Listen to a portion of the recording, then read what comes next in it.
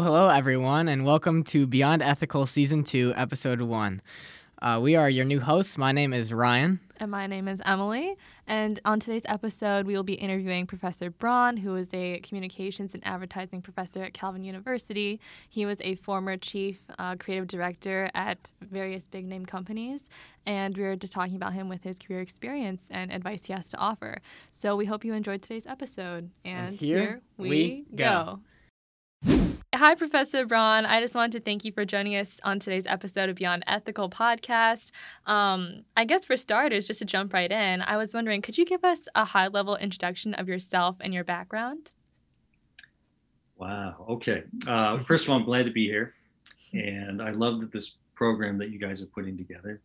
And a little bit about myself. So I am the director of the Master's Student Media Agency at Calvin in their graduate program. And I'm also an adjunct professor of advertising and advertising strategy.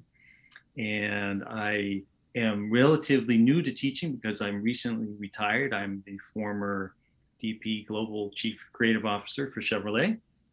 And I'm happy to be here. Awesome. Oh, good.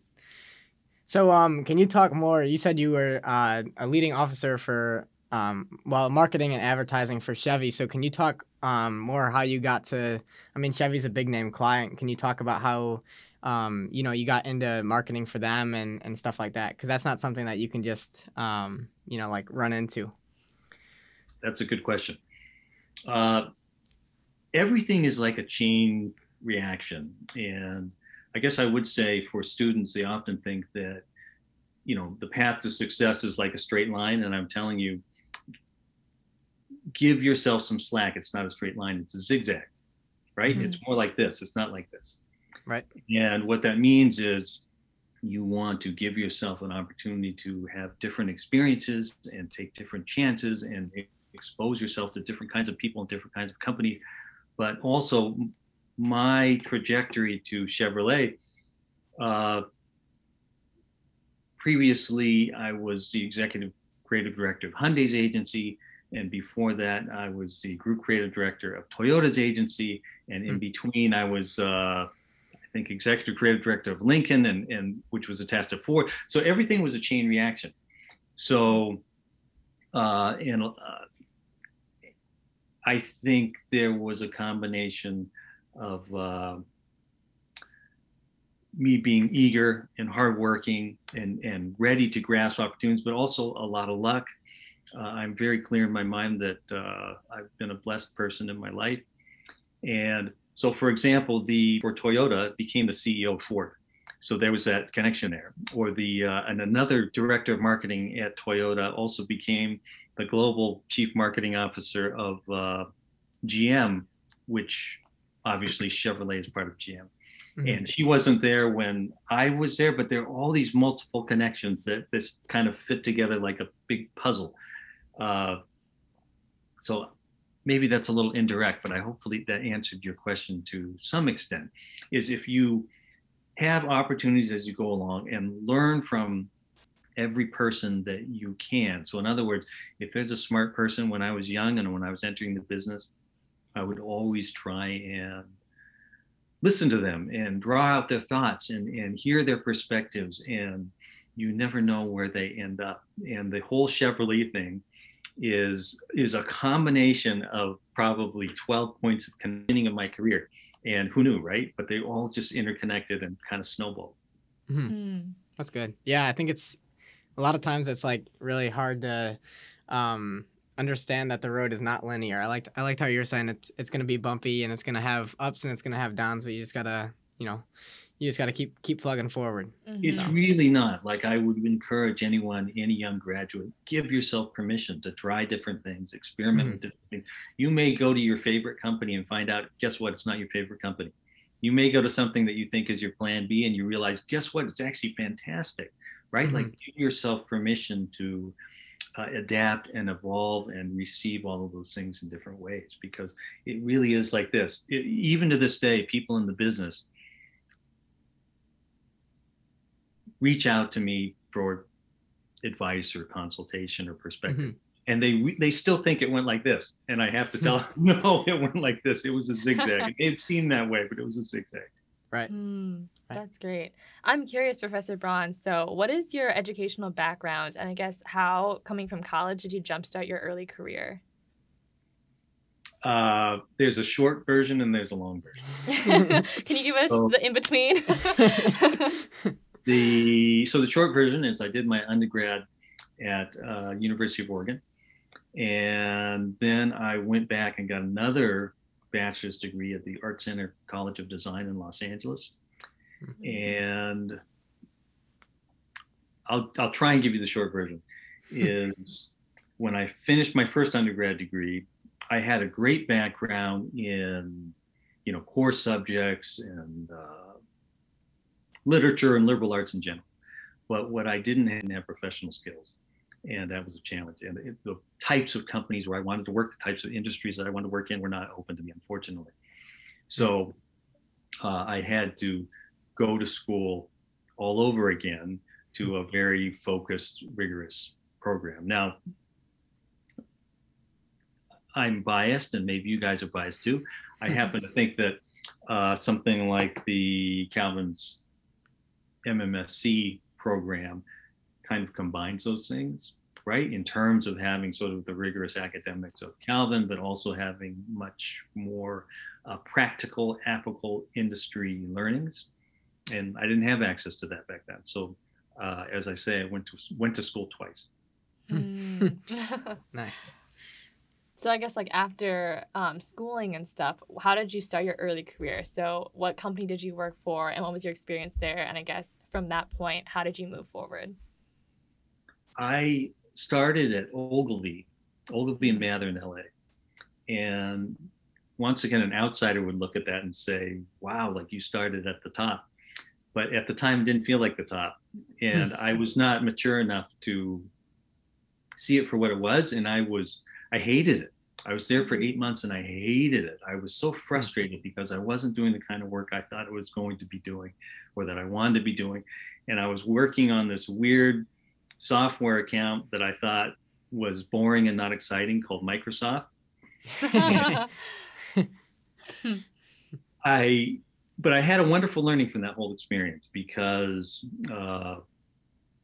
there was a older art director there, and who probably had years and years and years of experience. And let's just call her Barb. And she was so angry and bitter and frustrated and disenchanted. And I had been there, literally, I was right out of school, and one of my closest friends at the agency said, wow, Greg, you sound just like Barb. And it was a real eye-opener for me, because I realized that's not the way I wanted to go through life, and that's not the way I wanted to manage my career, and that's not the way I wanted to interact with the people that I worked with. So I completely changed my mentality at that point. If I'm working on the worst project, I'm going to find a way to make something out of it, or I'm going to find a way to be interested in it, or I'm going to find a way to engage in it. And if there's some tiny little aspect of it that I can innovate that nobody cares about but me, then I'm going to try and do that too. And I'm going to try and be a good partner, and I'm going to try and be a good collaborator, and I'm going to try and be a good agent of this company, whatever company that I represent.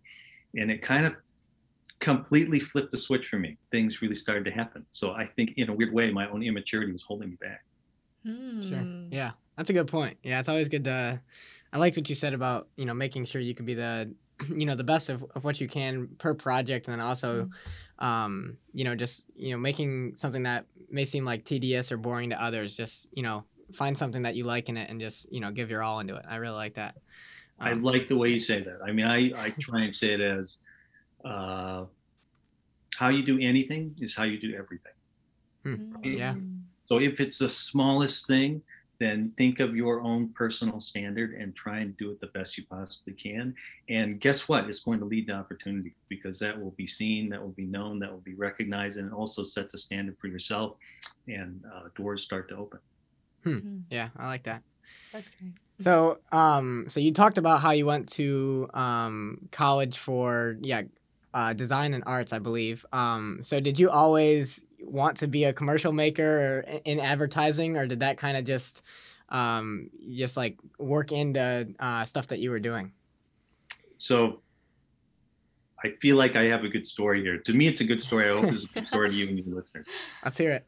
So when I went to the Art Center College of Design in LA, and I already had a bachelor's degree in journalism and visual arts, and I thought I was either going to be a graphic designer or an illustrator. And my entire life growing up in Portland, Oregon, I was always the best drawer that anyone had ever known. And when I went to Art Center in my first week, not only was I not the best, I was the worst. Like I was the worst in class. And the professor took me aside and he said, not only do you have no future as an illustrator, you're not really even going to pass this class. Wow. And it was such a shock for me. And I realized if I knew I wanted to do something creative, so I realized I'm going to have to do something creative that's not just my hands, but it's also my brain. So I switched to graphic design, and I enjoyed it because there was a marketing aspect to it, in addition to an artistic and a craft aspect to it. And there was a girl that I liked that was taking advertising courses, and I had no interest in advertising, but I would take these advertising classes just so I could follow this girl around. And in the process of it, I fell in love with advertising. I realized that's what I wanted to do because it was on a much larger scale because you're helping to build the brand. And also, I married the girl. We're still married, happily married to this day. We now have a 17-year-old daughter who's looking at colleges herself. And so not only was, well, from every perspective, taking those advertising classes was the best decision I ever made. Wow. Nice. That. That's crazy how things happen like that. Nice. Professor Braun, throughout your career, do you have, I guess, a commercial that you're very proud of, or something that you've achieved, or any project, and why is that something that you're very proud of?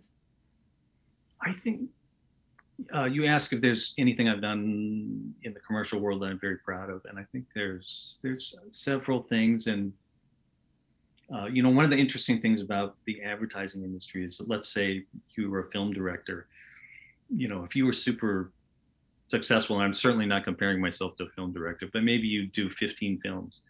But in our business, you do hundreds, right? Because they're in small increments. So when I think about commercials I've done, et cetera, it's literally hundreds because there's these small bite-sized pieces. But if I think of things that were meaningful to me, a lot of stuff on the Super Bowl, that was always really fun and really gratifying. And it was exciting to work on that stage on behalf of my clients.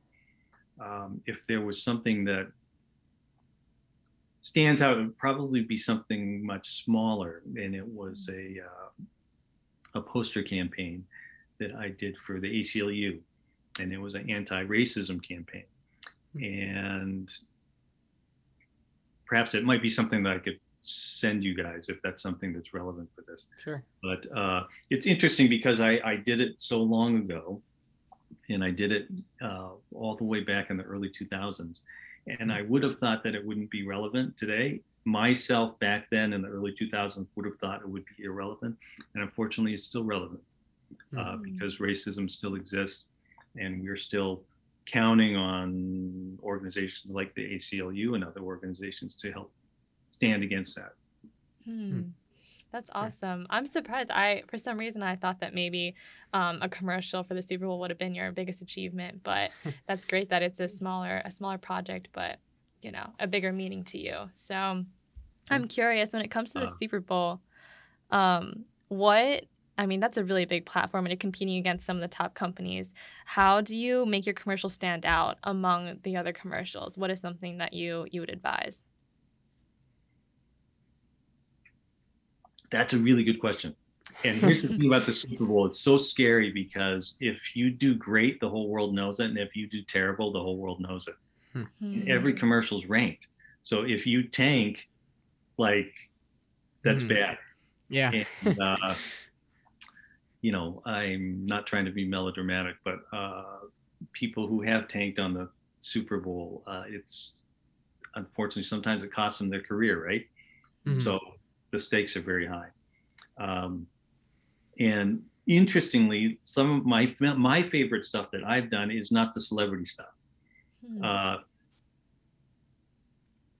Nothing against celebrities, but it's really hard to work with celebrities, and there's all kinds of complications. Let's just say that there are incredible complications working with celebrities, and some of them you'd expect, and some of them you would be shocked. And my favorite stuff is not the stuff about celebrities, at least in terms of what I've done. And I think I always tried to find a way to tell real stories, like human stories, like relatable stories. It should be something, in my mind, that a consumer and audience is able to look at and say, you know what, that's true. Or, you know what, I see myself in that. Or, you know what, I see my dad in that. Or, you know what, I see my brother and sister in that. And so that's the kind of stuff that meant the most to me. So throughout your time of making commercials, for big companies and small companies, was there ever a time where you were, I don't know, doubting yourself or thinking like, man, maybe I chose the wrong path, or I don't know how I'm going to, make it? And if there was, can you, give some detail into that, and then maybe have some advice for people that could be going through that right now or will go through that in the future? So one of the things I would say is give yourself permission to fail. And if I look at Calvin students, and you guys are, as a whole, you guys know this, very smart, probably the smart, accomplished, and leaders back in high school. And so you're probably not used to failing. Maybe you're not comfortable with failing. And I would say, as you go out into the world, you have to not only accept it, but you have to embrace it. Because if you're not failing, you're not trying hard enough. If you're not failing, you're not taking risks. If you're not failing, you're not doing the kinds of things that no one's ever seen before. You're not innovating. So give yourself permission to fail. Now, it doesn't mean failing irresponsibly, right? Like saying, my client wanted something that's, showcasing our new flagship vehicle, and I decided to film a bicycle instead, right? Like, you can't do that. Right. But I am saying, push yourself to be innovative, push yourself to think out of the box, push yourself to have the ideas that someone else hasn't done. And in the process, you're going to fail a lot. But the people in the business who are the most successful are the people who take risks and learn from that process. And, I would say I've had tons of failures. I've had tons of bad ideas, but every good idea I've had is built on a mountain of bad ideas.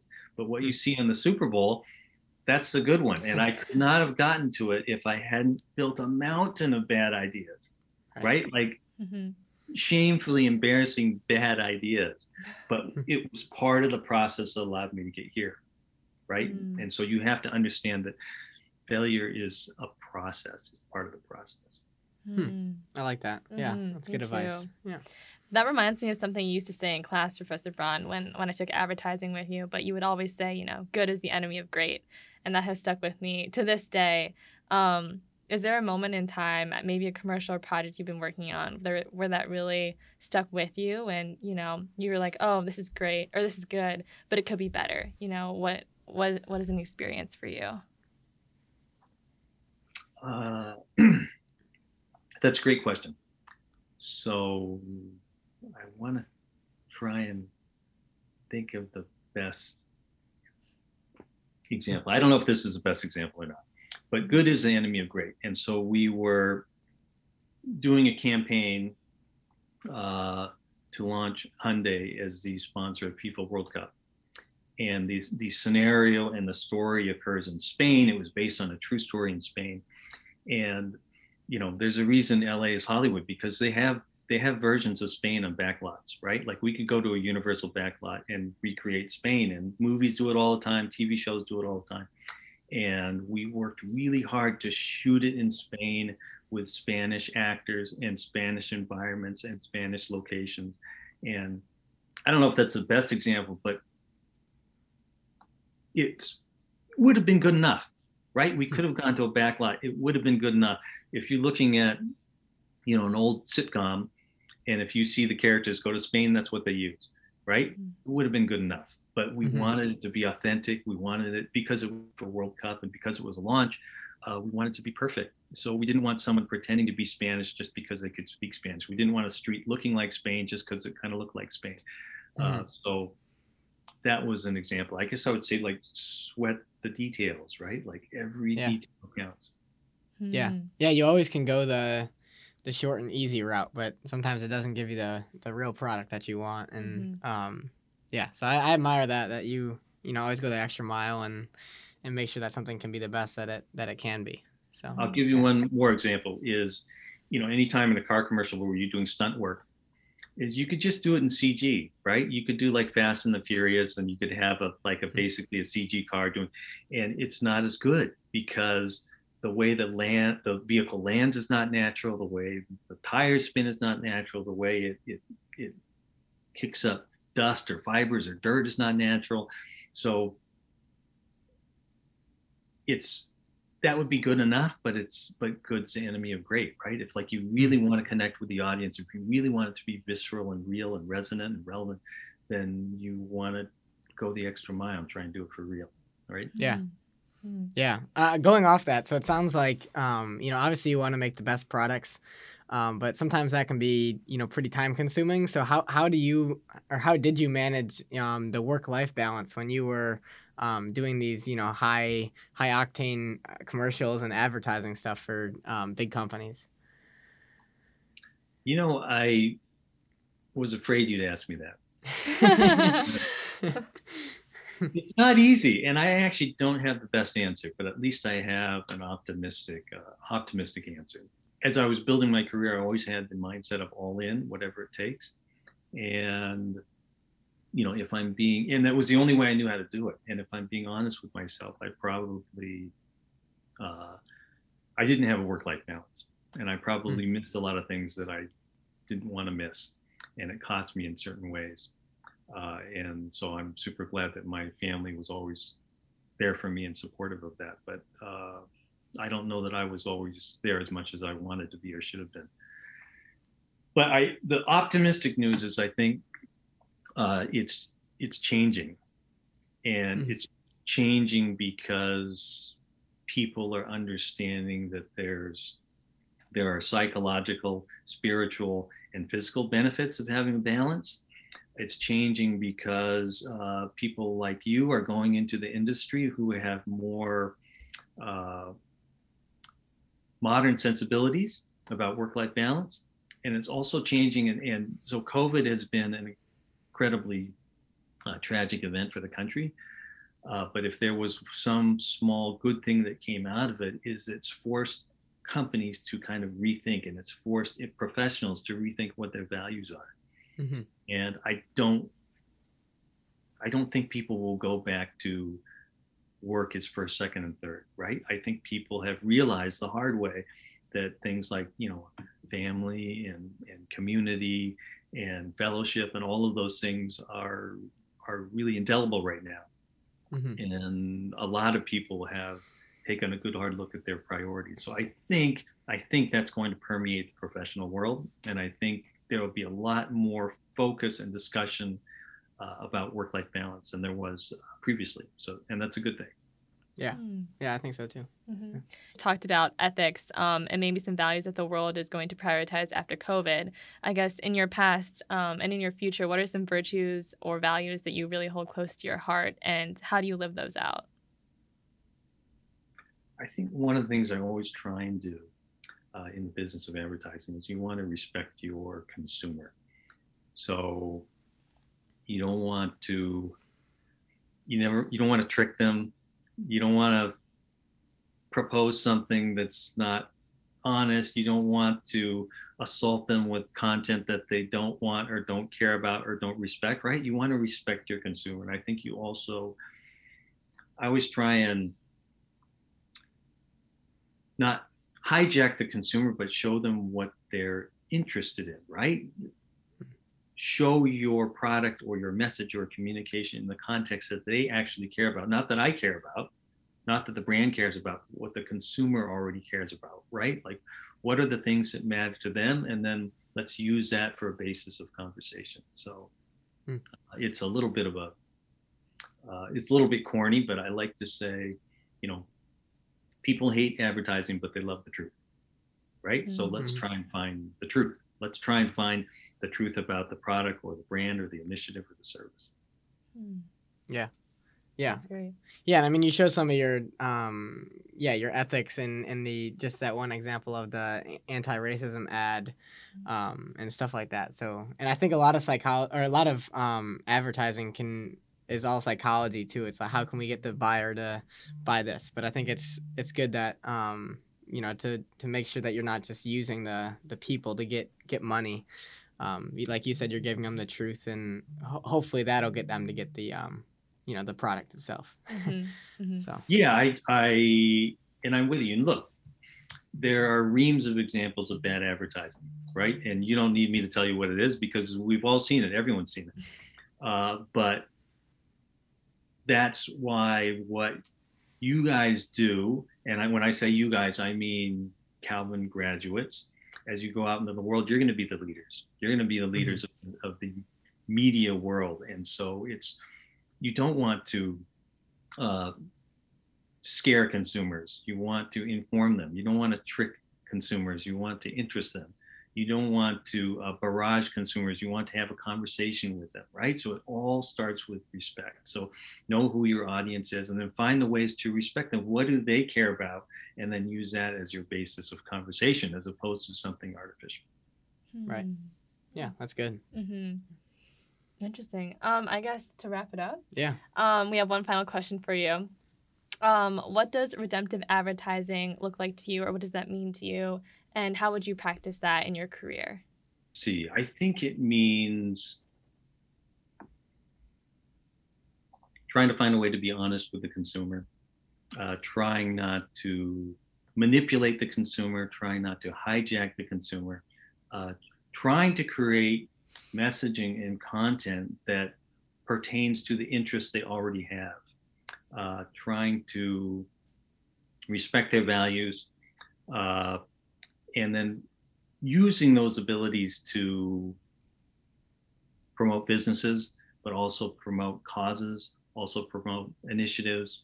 I guess I would say that, anyone in communication major at Calvin or at other schools, that's a big responsibility, right? Because they're going to be sort of purveyors of mass media, right? And we've all seen how that can be done irresponsibly. So it's really important. It's crucially important to have you guys, and when I say you guys, I mean all Calvin graduates, as you go out in the world, it's on you. It's your responsibility, right? So it's not some person in an ivory tower somewhere. It's you. It's us, right? So we have to be in those rooms. We have to be in those boardrooms. We have to be in those meetings. We have to be the ones who raise our hands and say, yes, this is our objective from a business perspective, but how we go about it has to adhere to certain personal standards, right? Or communal standards or societal standards. And when you do see good things happen, it's not an accident, right? It's people like you, and when I say you, I mean Calvin graduates, or any other graduates from any other schools that have an ethical mindset. But it's your responsibility, it's my responsibility to be the person in that room that raises their hand. And I think that, in my opinion, business in a free market society it's a good thing, but it has to be done and conducted in a certain way. Marketing is a good thing, but it has to be done and conducted in a certain way. And it's not an accident, right? It's going to be people like you who are in that room who make sure that it is. Right. Yeah. That's a really good point. Yeah. Because I think we were kind of talking about this in one of my classes this week, was like, anything can be created for good, but it's more about how the user uses it. Because it could be, like, nothing's created inherently bad. There's some things, obviously, but it's like it's all up to the user and the people that are using it and the intent it's used for. So I think that's a really good point. Yeah, I think what I really appreciated about your answer was, you have to be the person to raise your hand and say, oh, like, that's not right, or we should do it this way. I think it's really hard even just to speak up in a professional setting. And so I think raising your voice and speaking up for those who maybe, don't have the voice to stand up for themselves is really important. So I really appreciated what you said about that. Well, I'll give you guys a little bit of a support for that perspective because it sounds a bit daunting. but put yourself in a situation where you have the expertise, you have the talent, you understand the business or marketing problem. And I always say that clients don't care how much you know until they know how much you care. So be invested in it. But then once you position yourself and give yourself an empowered voice based on building that foundation for yourself, then you're in a position to be an advocate for ethical practice, right? So it doesn't mean coming in there and waving your arms around and standing on the table. It means putting yourself in a position where you have all those tools as your foundation, and then you have an empowered voice. Right. Yeah. Awesome. Do you have any more questions? No, that's it. Thank you so right. much for you answered our questions very thoroughly, and I just wanted to thank you for your time and willingness to come on here and help out some people and yeah. So. Yeah, and share with us. I mean, I was really excited to get to talk to you again because I thought you were so cool in class. And so, thank you again for your time. I know you're a very busy person, so we appreciate you joining us for today's episode.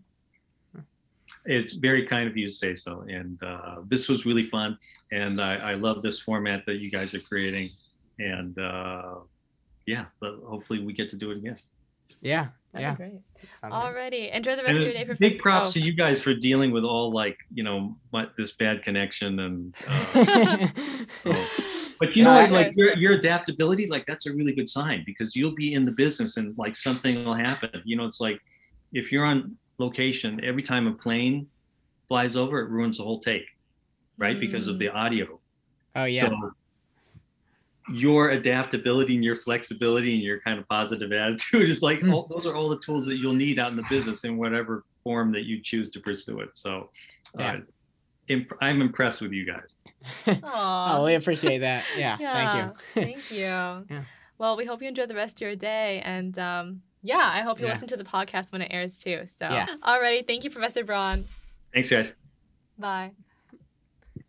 All right, so I think my biggest takeaway was I really liked how he mentioned that the journey's not linear. I think that's one of the big things for me, just, outside of entrepreneurship, just in life, that just everything's not going to be a straight path.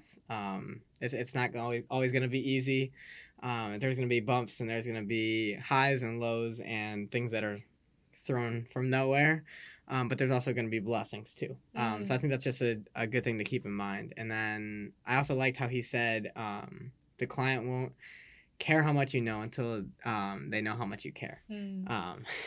And just even, for anyone out there that's starting a business, is if you're trying to get a client, if you're just telling them this is what I can do for you and, this is why I want to do it, it's much better than just being these are my skills. You want to get to know them first and make sure that you guys be a good fit, because after all, you are working together. So I thought that was just a good perspective to keep in mind, for entrepreneurship or just friends in general, Yeah, no, he had so much wisdom to share with us. He's such a cool man. Yeah. I think something that I really took away was he said, if you're not failing, you're not trying hard enough. And that was something where I was like, wow, I think I'm a person who's so scared of failure because I don't want to mess up. I'm going to let myself down, my friends down, my family down. But I think it's, being in those ruts or in those lows where you really appreciate the highs and where you can learn from your mistakes. I think that's where the biggest growth happens. And so it was really good. Just another reminder for him to say that again. But yeah, failure can be a defining moment, but it's all about how you bounce back. Because if you let it define you, then you will fail. But if not, then you can, like he said, you can use it to eventually succeed. It might just take a lot. Yeah. So, it'll take work. Yeah, but you'll get there. Oh, yeah. So. Alrighty. Well, that's it for today's episode of Beyond Ethical. Thank you guys for joining, and we will see you next time. Bye. Bye.